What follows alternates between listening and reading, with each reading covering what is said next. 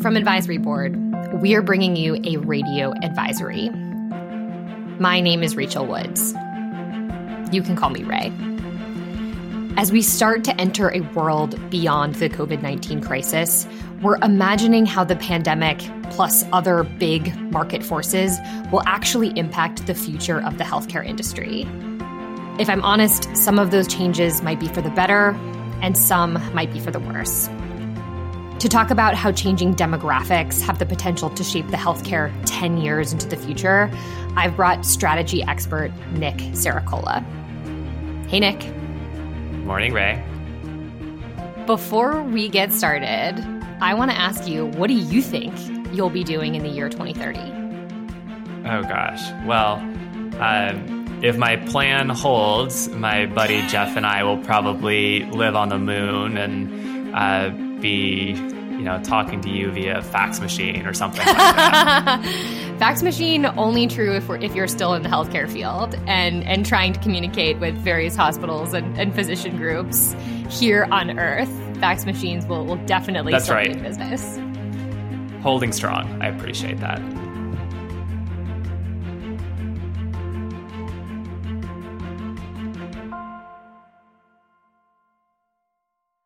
Well, since we're going to be talking about the future, I kind of want to start with, I'll admit, a little bit of a blunt question, right? We are still in the middle of a crisis. There is very real concern about the Delta variant here in the US and across the globe. And leaders, frankly, have their hands full putting out the fire that's right in front of them, let alone thinking about what do we do 6 months from now, 18 months from now. So why is it actually important to turn the dial forward 10 years into the future? It's a really fair question, Ray. I think I've made the joke probably too many times talking about this project in the last couple of weeks that what better time to start predicting the future than on the tail end of a global pandemic that no one successfully predicted. But the actual answer to your question is that there are big decisions being made right now that will weigh heavily on the future, right? Investments in site of care shift, thinking about health inequity or creating better health equity.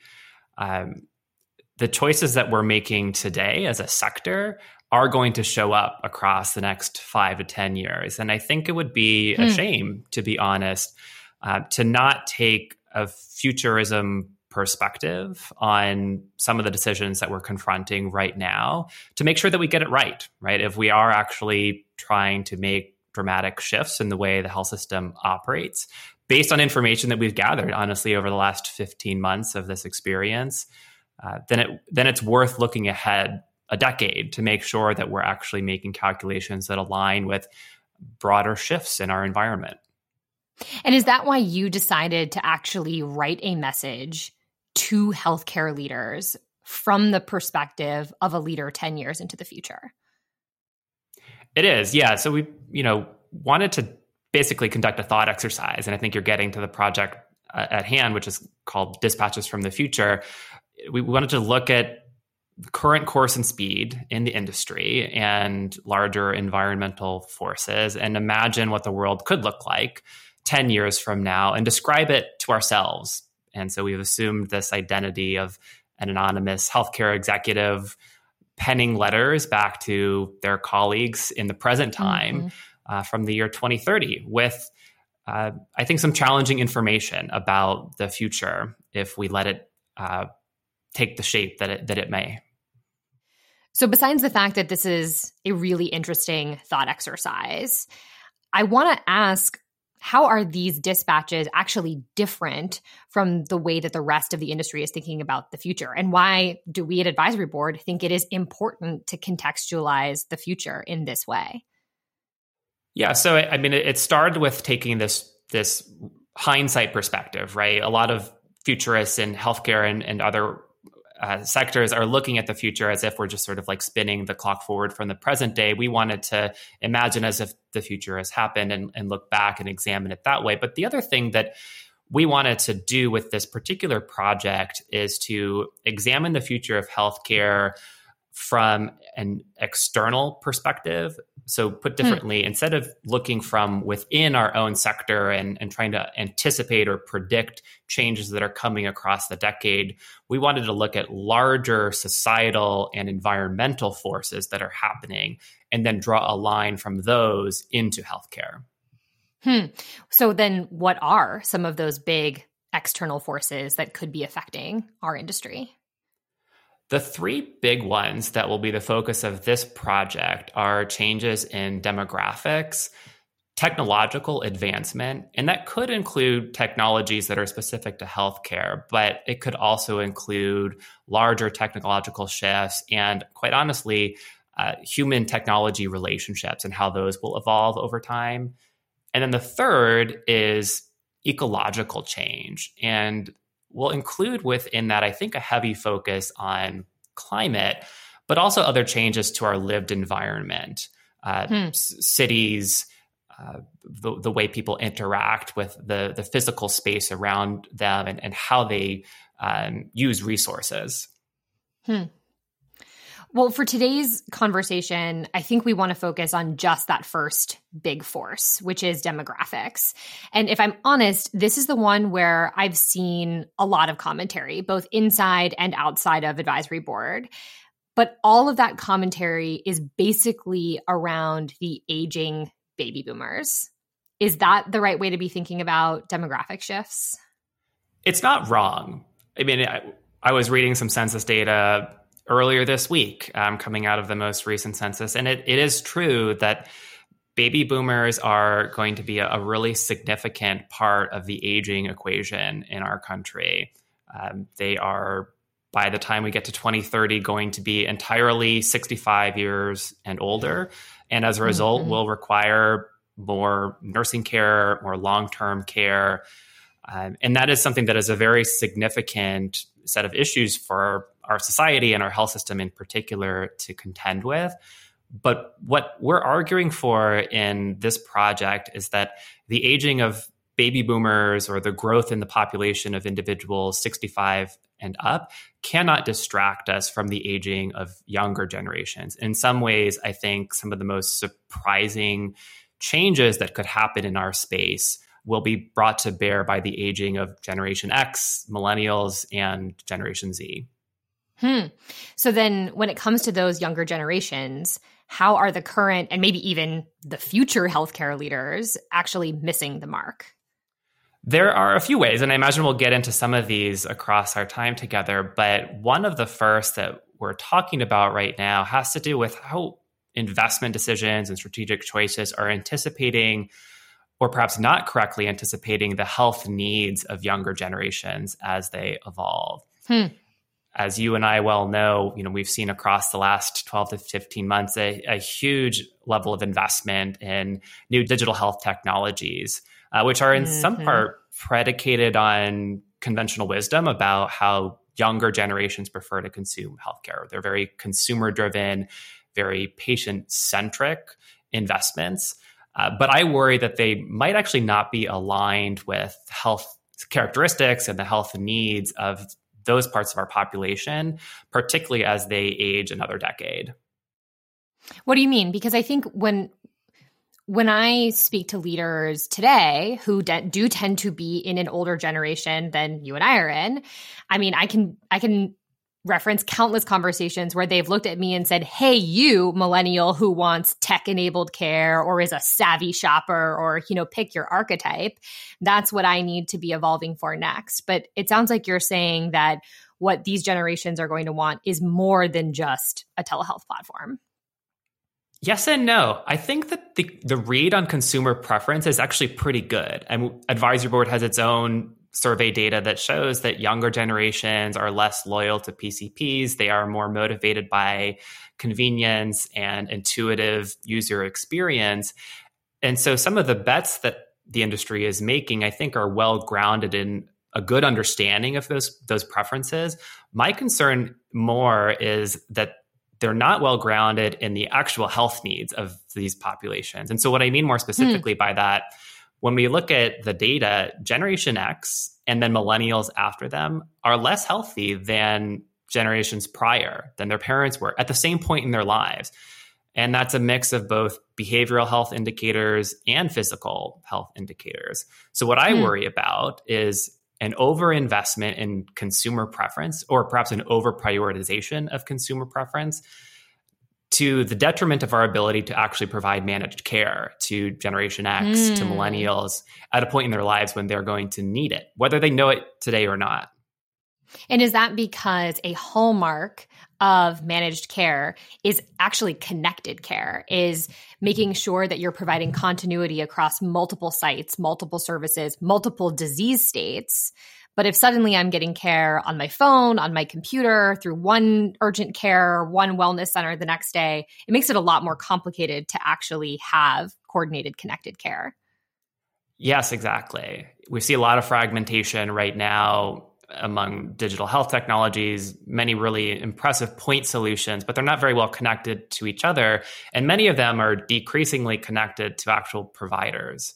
And I think one of the things that we need to be very mindful of as we shift care to the home, or in fact do try to create placeless healthcare and devolve more control to individuals and how they manage their health, that we're not fully disintermediating the doctor, that primary care physicians and others are still the sort of primary managers of individuals' health needs, and that they remain a central part of our care delivery system. We're talking about the kind of shift of care into the home as being something that younger generations will prefer, and how that's tricky because people even our age tend to be sicker than their parents were. But this isn't the only example of shifting care into the home. If I go back to those baby boomers, that aging population, there is a big shift to move their care out of the hospital, out of a SNF or a nursing home, and into what might not be the adult's home, but might be their adult child's home.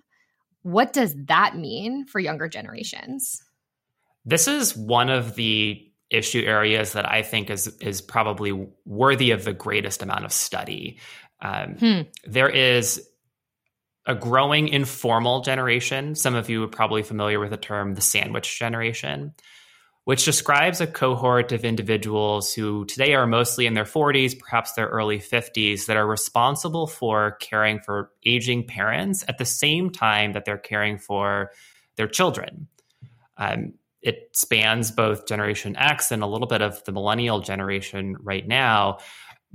But I think that there is a real risk as the industry is increasingly bullish on the shift of care to the home setting that we overlook the realities, the needs, and the characteristics of this sandwich generation. But why? I mean, adults have always been kind of sandwiched in between providing care for multiple generations and, I mean, honestly, providing care for themselves.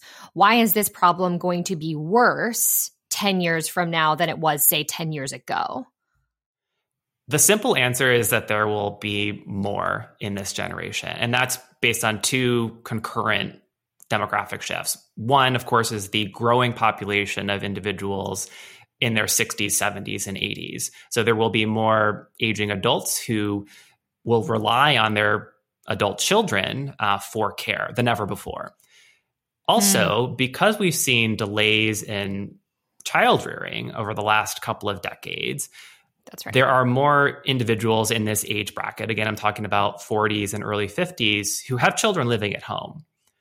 There are also more children living at home into their 20s and even into their early 30s, which leads to a second big trend, which is the growth in multi-generational housing arrangements. These are interconnected, of course, but there are also cultural factors that are bringing us back to a point in time where multi-generational housing is as common as it was in the 1950s, to be honest. Oh, wow.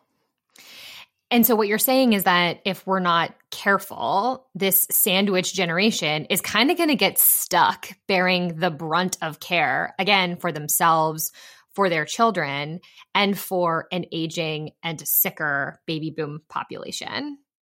They already are. And I think the issue could get a lot worse, right? When we actually look at the experience of individuals in the sandwich generation, and this is generalizing, but they experience financial difficulties, right? That's covering out-of-pocket expenses related to the care for their loved ones. Long-term care, of course, being a significant part of that, but also other expenses related to food and travel. We also see them take a significant sort of emotional stake in their loved ones, right? That's an intuitive leap, but the data shows that there are heightened levels of stress and anxiety, relationship sacrifices that often have to be made by members of the sandwich generation. And then there's also evidence that they themselves have worse physical health as a result of the responsibilities that they're executing for caring for their loved ones. So as we start to see this generation grow, and as we start to see more aging adults lean more heavily on their adult parents, who are often doing this quite willingly, I should add, it seems very important to me that we better understand the needs and the preferences of members of this informal caregiving generation if we really want to get the shift to home-based care right over time. We'll be right back with more Radio Advisory after this short break.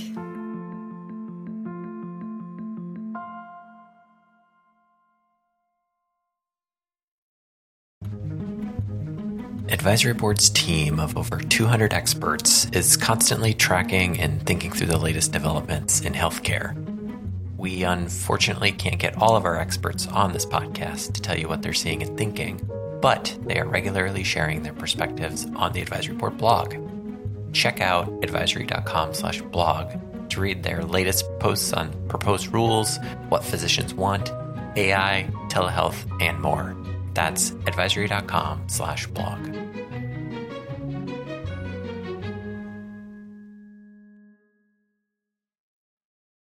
I have to admit, you're talking about this, and I'm literally thinking I'm screwed.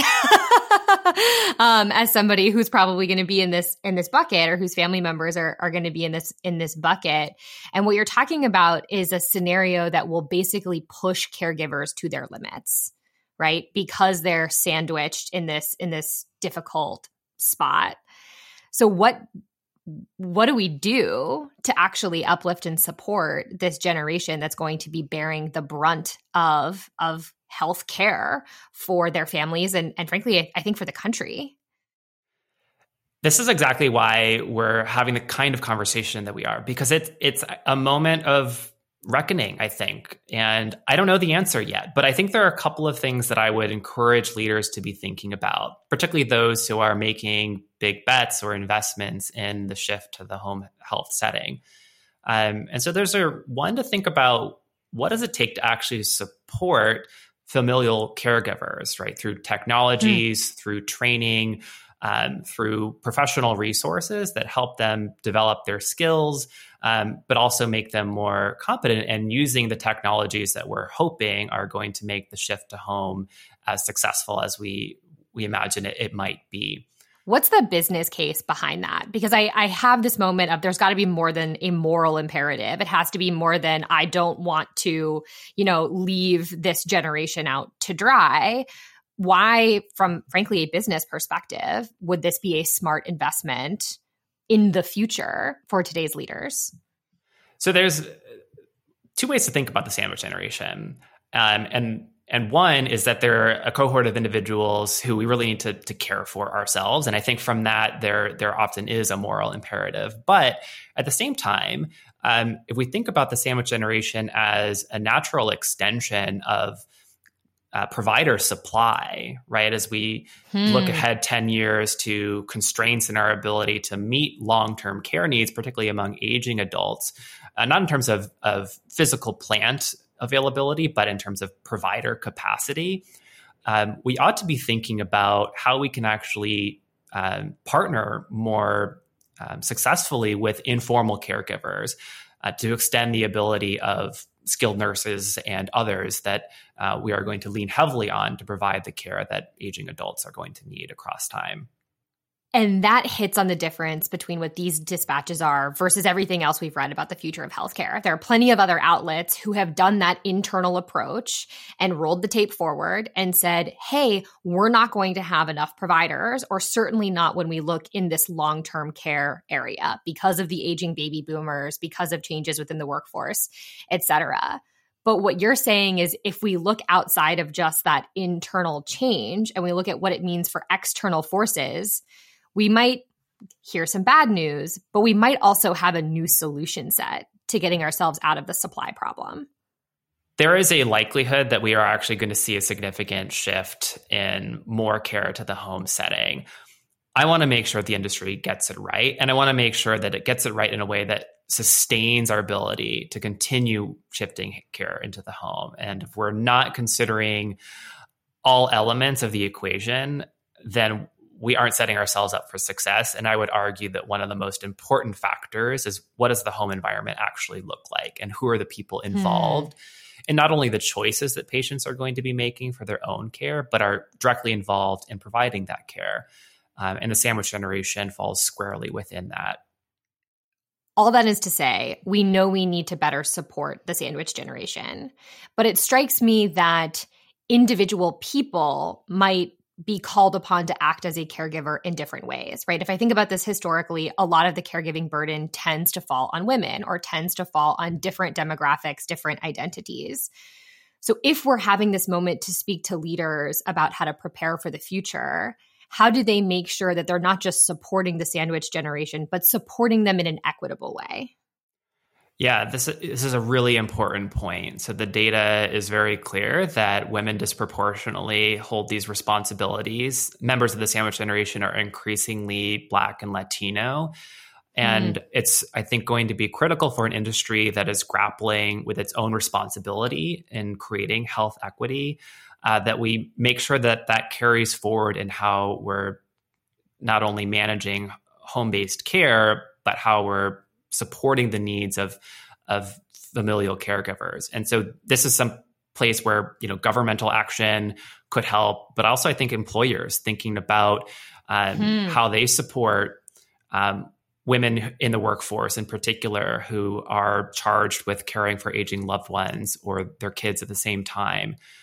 For those of us in the health sector, making sure that we're not inadvertently or purposefully disadvantaging any particular group from getting access to the kinds of support that are important for familial caregivers to be able to successfully meet the needs of their loved ones. This is a place where the industry not only needs to think about improving equity because of the disproportionate burden that falls to historically disadvantaged populations in some cases, but also needs to be very mindful that it doesn't create further inequity by not successfully supporting those who perhaps need it most in the home setting. And by the way, this speaks to what we've been talking about on the last 2 episodes of Radio Advisory and why equity can't be something that is one person's job or a standalone separate strategy, but you have to be thinking about the equity implications of everything you do. And this is a perfect example of that, because if we're not careful, the inequities that are experienced could actually get worse. I absolutely agree. So, Nick, we've been talking mostly about the baby boomers, Gen X, millennials. But if we're going to be talking about the future, I have to ask you to make some predictions about even younger generations. What do we think is going to happen with Gen Z in the next 10 years? So there are a couple of things that I think are interesting. One, which I think is squarely a Gen Z trend, and another that I think brings in our millennial cohort as well. So while the population of individuals aged 65 and up is growing quite rapidly, the population of individuals 18 and below is actually declining. And so as our workforce thinks about its future supply needs, one readily apparent challenge is that there simply aren't going to be as many people entering the workforce in the next 10, 15 years as there has been historically. And that at a time when we're going to have an incredible amount of need as the population ages. And what was the second piece that you were going to say when it comes to Gen Z? Okay, so I think this is one that leaders are probably already starting to see a little bit of. But the other point I wanted to make about Gen Z is that as they enter the clinical workforce, and this is true for millennials too, they're going to continue, perhaps even accelerate a shift in the politics of clinicians. We've seen for the last couple decades, to be honest, a pretty steady march towards democratic-leaning views in politics among the clinical workforce. And if we're understanding the politics of Gen Z today correctly, and I look at med school matriculation data, and it seems pretty clear that the political preferences of incoming med school students today are heavily in favor of a more liberal ideology. I think it's something that we should likely anticipate to continue into the next decade.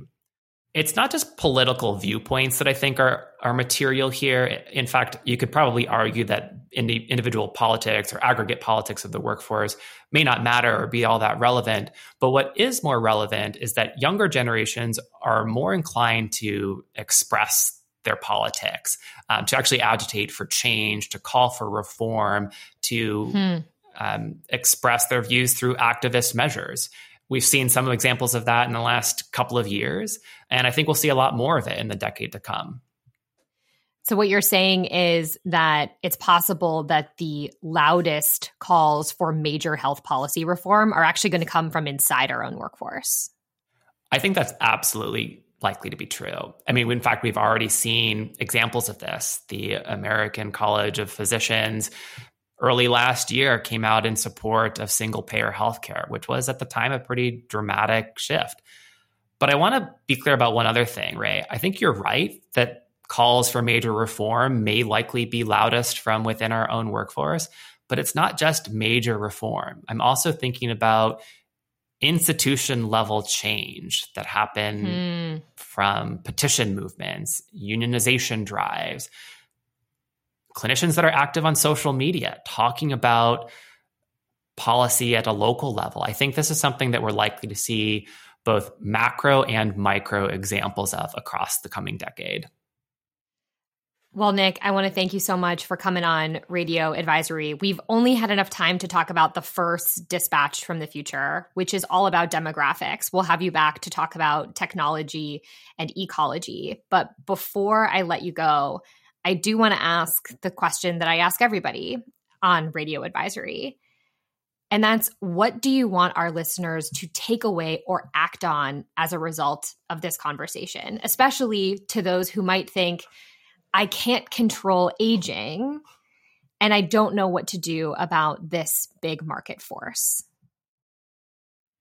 I'm glad you asked. I would say two things. One, at a time when we are making bold changes as an industry, we need to do our best to think ahead 10 years. I know strategic planning cycles tend to be much shorter than that, and that's a good thing. But we have to be contextualizing today's choices in where our population is going to be 10 years on. The other thing I would encourage leaders to do when they are conducting that exercise is to make sure that they're thinking about an intergenerational framework, right? Aging is not exclusive to individuals at any particular generational level, but we have to make sure that we're considering the interdependencies between the aging of baby boomers and their children and their grandchildren. Because if we don't do that, then we might set ourselves up for near-term success while actually disadvantaging ourselves over the long term. Well, Nick, thanks for coming back on Radio Advisory. Thank you, Ray. It was a pleasure. In this episode, we talked about our first of what will become 3 dispatches from the future. And this is Advisory Board's way of exploring the implications of major market forces on the healthcare industry. We'll look at how demographic change, technology, and ecology will impact every aspect of the healthcare sector, but we'll do so from the perspective of an anonymous leader in the year 2030. You can check out our first dispatch at the link in the show notes. And remember, As always, we're here to help.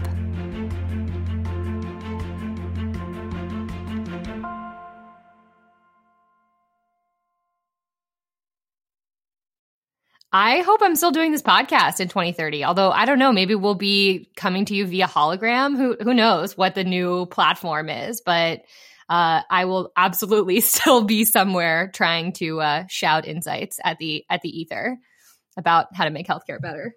I sure hope so.